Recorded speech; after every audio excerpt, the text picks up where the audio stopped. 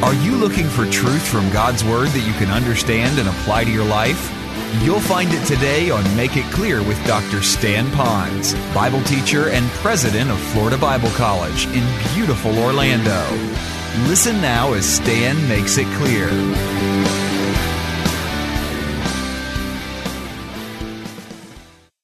Thus, it is not the trusted confidence that the individual believer has in God, for this is a subjective faith.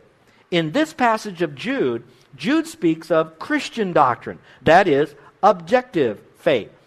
Now, if you remember, in one passage it says, earnestly contend for that was once delivered, once and for all delivered to the saints. And the other it says that was once and for all entrusted to the saints, that body of truth. So it's talking about the faith that was given to them. Now, when it says that it was entrusted to us by God once and for all, it means this. It means that we did not discover this truth by grabbing a little bit of truth from all different kind of world belief systems. It isn't so much that we come up with this belief, we take a little bit from the Bible, a little bit about how we suppose God to be. When it says that it was entrusted to us by God, it was like God is the author of this truth. He says, the only truth that is the truth for the faith, the Christian faith, is the truth that I have delivered to you. So God says it's my truth in a body of truth given to you. Now you may discover it through the study of Scripture, but it's not something that you're going to come up on your own. It's something that God created and wants for us. It's entrusted. Then it says it was entrusted or delivered unto the saints once and for all. That can be applied two ways. First of all, it was delivered once and for all, meaning one time. There's not going to be an additional truth given later on. It's given once and for all time. This is the body of truth. This is what you need to know, believe, and live. And it also means once for all means once for all kinds of people. I get that in context because it says the common salvation that we all share. So it's talking about all believers. So it's the one truth for all time for all believers, which means that it's not a set of beliefs for those who lived in the New Testament days. It's not a set of beliefs for those who lived maybe in the medieval period of time or the revival time in America, or maybe even for those of us that lived 10 or 20 years ago, or maybe future truth. It is truth that was once and for all signed, sealed, and delivered by God, recorded in Scripture by the Holy Spirit for us today to believe right now. Now, let's go a little bit further in this passage. It talks about what is this common salvation. That's interesting. What is this common salvation? I believe it's talking about the gospel, the non-negotiable grace alone, by faith alone, in Christ alone. That's a common salvation. Now, how do I interpret that?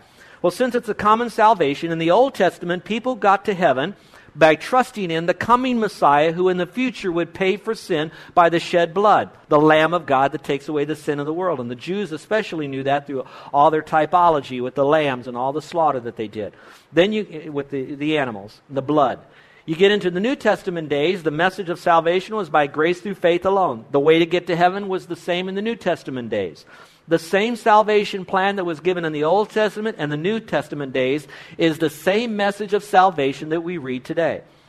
I'm having a very inspiring time. In my little time off, I'm reading again a two-volume biography on Hudson Taylor, who is a missionary to inland China. And it was interesting because in this particular biography, I also get a chance to read his writings in this biography that was written by his daughter-in-law about her father-in-law, Hudson Taylor. And he is so crystal clear on the simple plan of salvation. As he's talking about how he had to translate the message of the Bible of going to heaven by grace alone, through faith alone, in Christ alone, into Chinese. And he's explaining how that those people needed to know that it wasn't by their idols. And it wasn't by all this other so-called religious Christian jargon. That going to heaven was strictly by faith alone. Now, why am I saying that? That common salvation is the common salvation of the Old Testament, the New Testament, and even today. We get to heaven the same way they got to heaven in the Old Testament. They got to heaven the same way we get to heaven today. It's through the finished work of Jesus Christ on the cross. That's the common salvation. Then it says, what does it mean to earnestly contend for the faith? I think today what we have done with the word contend, we now think of contending like boxers or wrestlers. You know, we're contending.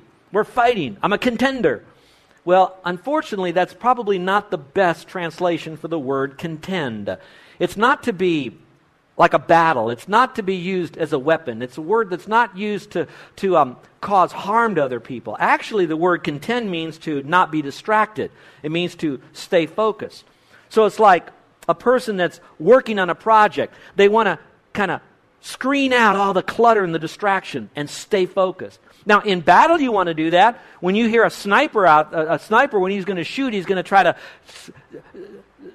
push aside all the distraction, look through his scope, count the clicks, judge the wind, judge the bullet velocity, judge the distance. He's staying focused. Now, true, he's contending because he's in a war, but he's focused on what he's doing to accomplish the task. And that's what this word earnestly contend, to earnestly stay focused. Not so much to do battle, but so much to unite believers around a solid truth that God wants us to believe and to have. So it's not being distracted. It has the goals of an intense effort to accomplish something that's building rather than breaking down. Now notice here, Jude goes on a little bit further in Jude verse 20. It says this, "But you, dear friends," it's interesting how he keeps bringing the idea of friends and a love relationship. Whenever he's giving truth, he does it in a highly relational, soft environment. And he says, "But you," not friends, "you, dear friends." He says, "Build yourself up in your most holy faith and pray in the Holy Spirit." Now look up here for just a moment. Just after he said, "Earnestly contend for the faith that was once and for all entrusted to the saints." All right, while you hear that, you think that's very fighting. But he goes on in verse 20 and he says, no, what you want to do is you want to be built up in the faith. This is very important. I'm going to build you up in the faith. Now to do that, you have to know what the faith is. And then you have a relationship with the Lord, which would be one of prayer. So the purpose of knowing truth is so that you're building a better relationship with the Lord, so that you have a solid ground upon which to stand, and that you can help bring other people into the same truth. So while you're earnestly contending for the faith, the important thing is that you are also growing in your knowledge of God's Word, and you have an intimacy with God, and that all comes together. Look at how it says here in the book of Acts, where Luke is writing. You're going to see what we mean by that, because there's a real neat phrase in here, and it's called discernment. That's a great word, discernment, to be discerning. And discerning is something that's simple. It means that we're going to know truth from error, right from wrong. We're going to be able to divide it up. So that's discernment. That's what's important. So here's what Luke has to say about the Berean Christians. He says, "Now the Bereans were of more noble character than the Thessalonians, for they received the message with great eagerness." In other words, they wanted to know the truth. And then they examined the Scriptures every day to see what Paul said was true or not. So here's what I'm saying. Listen carefully. In the weeks to come after our mission conference, we're going to go over 5 doctrines, one a Sunday. When I give that doctrine to you, I want you to come with the heart to say, I am so glad our pastor is speaking on sound doctrine. I am so glad that the doctrine we're going to learn now is this particular week, God. So I'm coming to learn all that I can about God because I want to have sound doctrine so I can have sound behavior. Now to do that, though, while the pastor is now teaching this, I want to look at Scripture. He's going to give me a vitamin tablet, but I want to open it all up to the full menu about God, just like the Bereans. So I'm coming to learn, but I'm also coming to examine for the purpose of applying it correctly to my life so I can bring more people into the truth. And that's what he's saying here to those people at Berea. Then Paul says this to Titus. He says, hold firmly to the trustworthy message as it has been taught, so that an elder can encourage others by sound doctrine and refute those who oppose it. Now let me speak to those of you that are in Christian leader and some of you young people that might go into ministry someday. You're going to ask yourself, why should I know sound doctrine? There are many reasons, but this one passage gives you 2. A requirement for elders who are pastors, they need to do 2 things. We need to know sound doctrine, and notice the order. The first reason we need to know sound doctrine is so we can come alongside people who need to be encouraged. And we don't encourage them with pop psychology. We encourage them with sound teaching from God's Word. So our purpose is to come alongside someone, wrap our arms around them, and help them to really get to know the Lord. The second, though, is we have to refute false teaching. Sometimes while you're exposing what the truth is to help people, you also have to let them know what is not truth. Now to do that, our basis, our foundation for both good exhortation and proper refutation is going to be the accurate knowing of sound doctrine. That's a responsibility for those that are going to go into leadership. So those of you that are young people, I want you to know you need to know this, because when you go to school, especially if you go to a so-called Christian school, because they're going to bring in all sorts of belief system that's going to sound very similar to Christianity, that will purport themselves to say that is Christianity, when it may not be true Christianity. So you need to know the sound doctrine. And then Paul goes on to say this to Timothy in the last letter that Paul wrote that's recorded in Scripture. He says this, Do your best to present yourself to God as one approved, a workman who does not need to be ashamed, who correctly handles the word of truth. So we need to be concerned about sound doctrine, and we need to carefully study sound doctrine. How important that really is. Now, I want to end this message by going over one more time the 5 doctrines that we need to cover. Now, that's why you want to get your notes out. But I wrote them a little bit differently for you because I didn't want you merely to have the orthodox beliefs of the Christian faith. I want you to see that God always acquaints the 5 doctrines with also how to live for Him. He wants us to know truth so that we can live truth. He wants us to know truth so we can teach truth. He wants us to know truth so we can defend the truth. All right? But so just knowing truth will do nothing more than to make us highly intelligent critics. And God doesn't want us to be critics. He wants us to be builders, not necessarily just battlers. So to do that, let me show you the 5 doctrines that we're going to learn. And this way you'll see that these are important for us to apply to our life. First of all, it's the Bible. Now, I put Bible simply down here, but it's really more than that. It's believing that God has accurately and sufficiently revealed what He wants me to know about Himself through Scripture. Now, what am I going to do with that? It's so I can base my entire life now and forever on revealed truth. Let me pause and talk about that for a moment. Some of you are going to be making some incredible choices in your life. Most of the choices that you make are going to involve money in some way. It's either going to be what college to go to get the right career, to eventually provide for your family and make a contribution to society before you die. Some of you are going to make a decision on cars to purchase, houses to purchase, where to live. Some of you are single and will be making decisions on who should be your life partner. Some of you will make decisions on children, how to rear your children, how to help your children. Some of you are going to, or even educate your children. You're going to be making a whole lot of decisions that when you make that decision, often you're going to set that in motion. It's like bowling. You throw the ball down the aisle. Once it leaves your fingers, you can't grab it back as much as you'd like to change it. It's already set. So to do that, you need to know what's the truth, what's the accurate knowledge that I need to have today. So that's why you go to church. That's why you don't take Sundays off. That's not why you pick church like it's some kind of a cafeteria or a buffet that you pick just what you want. All of this is important truth. Line upon line and precept upon precept. And your purpose for learning this is so that you would have the biblical knowledge to make the right decisions and how to live your life to bring glory to the Lord. And that's why we need to know the Bible. So we're going to teach you why the Bible is the sufficient book for you to be able to make the right choices in glorifying the Lord. Secondly, the deity of God. We're going to learn about God existing, that you've been created by Him, but also you've been created for Him. So it's not just I'm created for Him, and I'm created for a purpose, that God has something for me to do on planet Earth. And that's why it says here, so therefore I can connect to Him. I wish some of you would park on that last phrase. I need to know God so I can connect to Him. I chose the word connect. So it wouldn't be, I need to know God so I know all there is about God, like He's some kind of a being in a test tube that I'm going to kind of explore all about and dissect like a frog. I want to know God so I can be connected to Him. Now think about it. He is the creator of everything. He is the King of kings and the Lord of lords, and I want to be vitally connected to Him. I want Him to be inside of me, the fullness of God.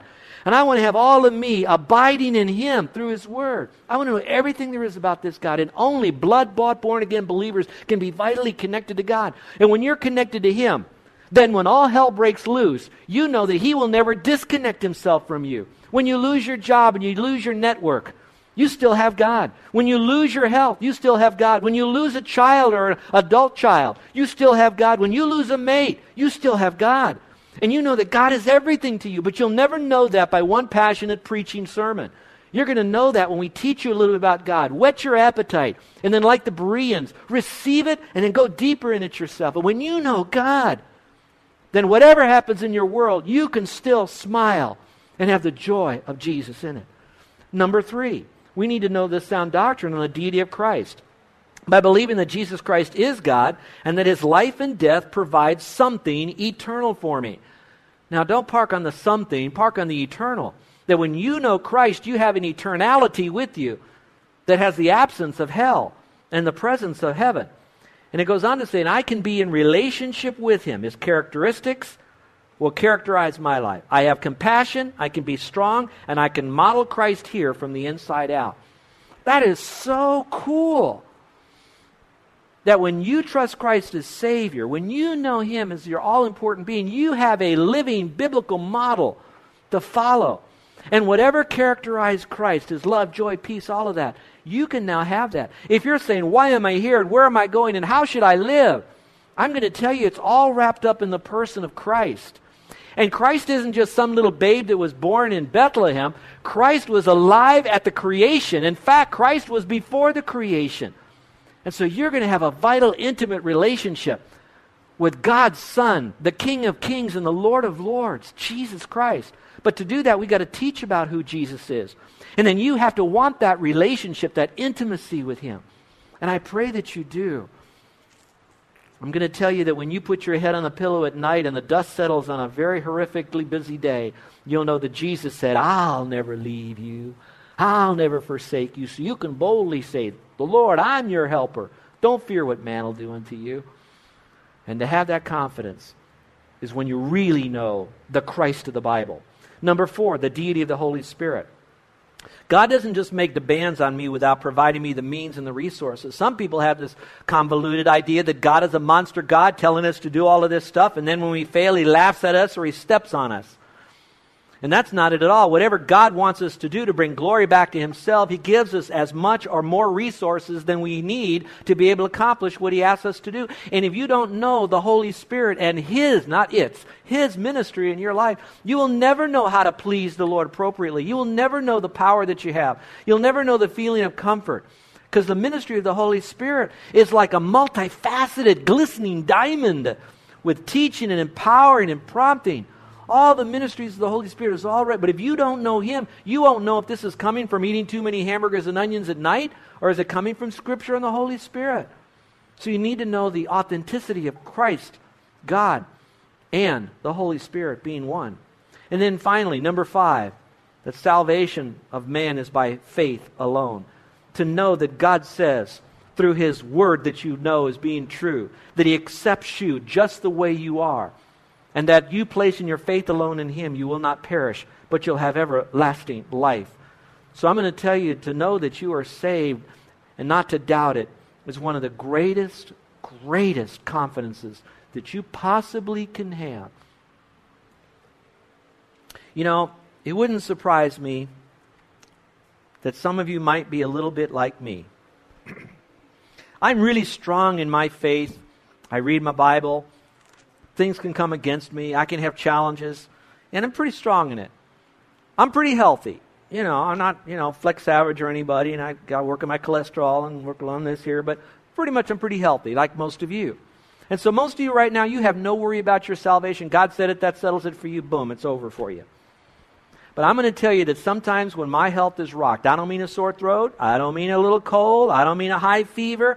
I'm talking about when the doctor says, you know what, there's something wrong, and we got to do more testing, and you know that that's something wrong with the more testing that's got to be done, that you know that there's a possibility, there's some signs that it possibly could point to the big C word, which is what, everybody?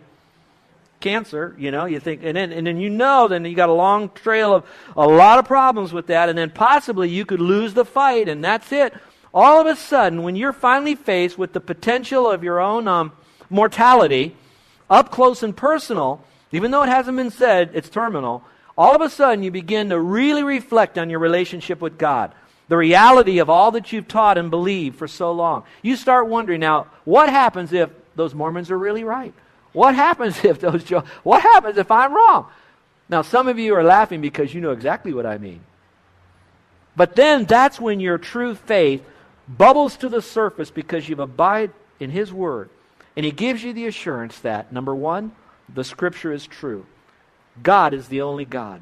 Jesus Christ is the only way to get to heaven. The Holy Spirit sealed you, and He will not cast you out ever once you trusted in Him. And that salvation was so simple that all you had to do was believe in Christ, and you did that, and you didn't miss anything else because there's nothing else to do but believe in Christ. And that's when you can face the fact that you are still mortal and may die with confidence and peace. And like Hudson Taylor said, with the greatest joy and the greatest sorrow, the greatest joy, I know that I'm going to heaven to be with the love of my life, Jesus Christ. And the greatest sorrow is that I can't still be on this earth. serving the love of my life.